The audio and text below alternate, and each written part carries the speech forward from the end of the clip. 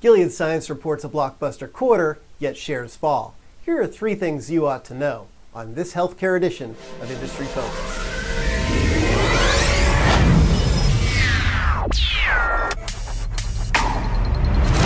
Hello, fellow Motley Fools. This is healthcare contributor Todd Campbell. And despite us having some technical difficulties at Fool HQ today, I wanted to take a couple minutes and discuss Gilead Sciences' recently announced fourth quarter and full year earnings results.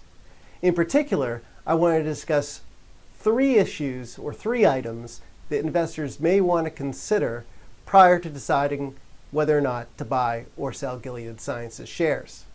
However, before I discuss those 3 points, I want to discuss the elephant in the room, which is why is it that Gilead Sciences shares are tumbling despite the company reporting 137% year-over-year sales growth in the fourth quarter.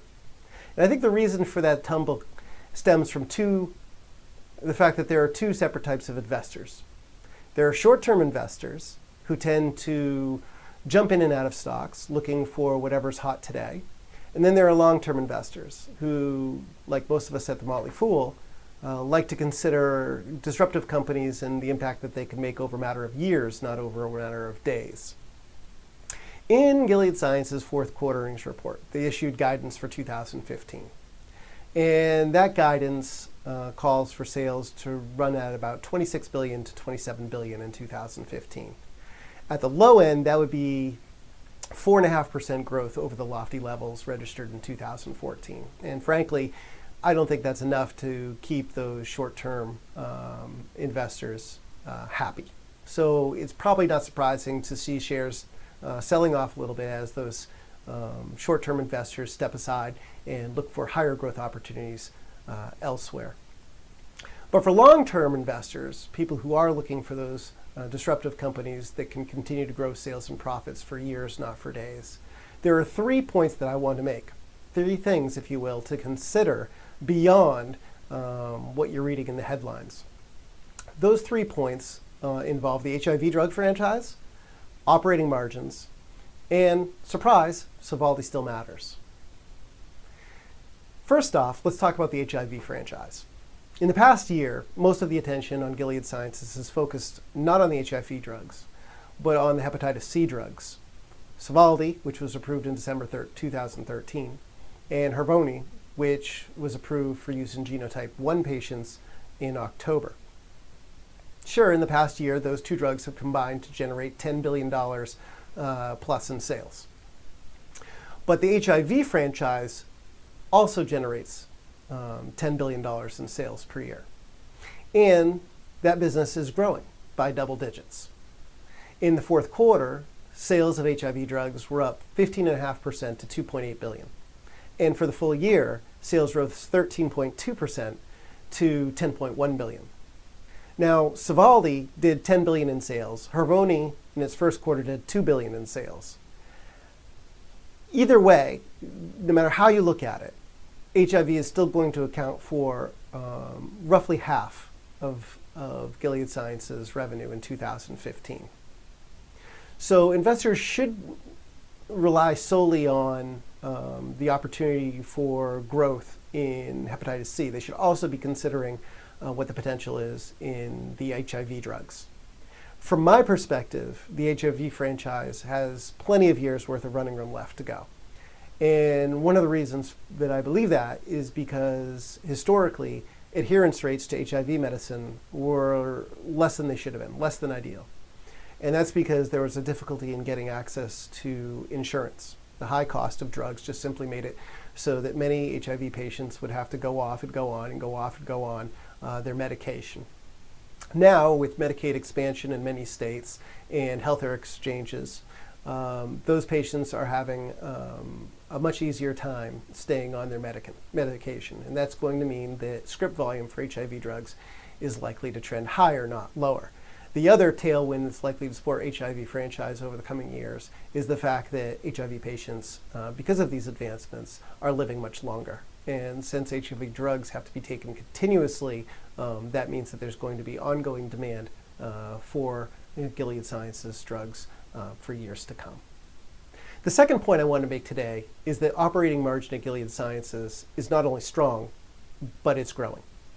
In 2013, the operating margin was about 45%. And in 2014, the operating margin is about 67%. Now, there are a number of reasons that operating margin has climbed, but the biggest reason is the fact that volume has grown to such a level that it's being leveraged against fixed costs, and that's making the company overall more profitable. If the company didn't think that those operating margins were going to remain at similar levels, they probably wouldn't have gone out and issued a 43-cent cash quarterly dividend for investors. Frankly, the company has become so profitable, it's kicking out so much cash, that there's a tremendous amount of financial flexibility to not only support the dividend payout, but also to continue to invest in next generation therapies in the research pipeline. So, when investors ask, hey, what should I be focusing on as far as the financials? When it comes to Gilead and mature companies about the size of Gilead, I like to look at that operating margin. And in this case, that makes me want to be long. And in fact, I am long. The third point that I wanted to make for investors is that Sovaldi, the drug that was launched in December 2013, isn't going anywhere soon. That drug is likely to remain a major contributor to sales in 2015, and that's because Sovaldi is a pan-genotype drug. It's not used just to treat genotype 1, which is what Harvoni and AbbVie's competing drug of Vicaripac are approved to treat. It's used to treat genotypes 2 and 3 and 5 and 6. So there's still a tremendous amount of demand for Sovaldi. To put that demand in perspective, last quarter Sovaldi's sales were about $1.7 billion. Now, the company says that about 30% of those sales came from genotype 1. Those genotype 1 sales probably going to disappear this year now that Vicaripac is available. But even if you lop off the 30% off the $1.7 billion, you still end up with a drug that's doing about $1.2 billion in quarterly sales. 1.2 times 4 gets you 4.8. Harvoni did $2 billion in sales in its first quarter on the market. That's another $8 billion. So you're talking about 2015 run rate for sales for hepatitis C of about $12.5 billion. Throw on top of that the fact that you've got this HIV drug franchise generating out another $10 billion in revenue.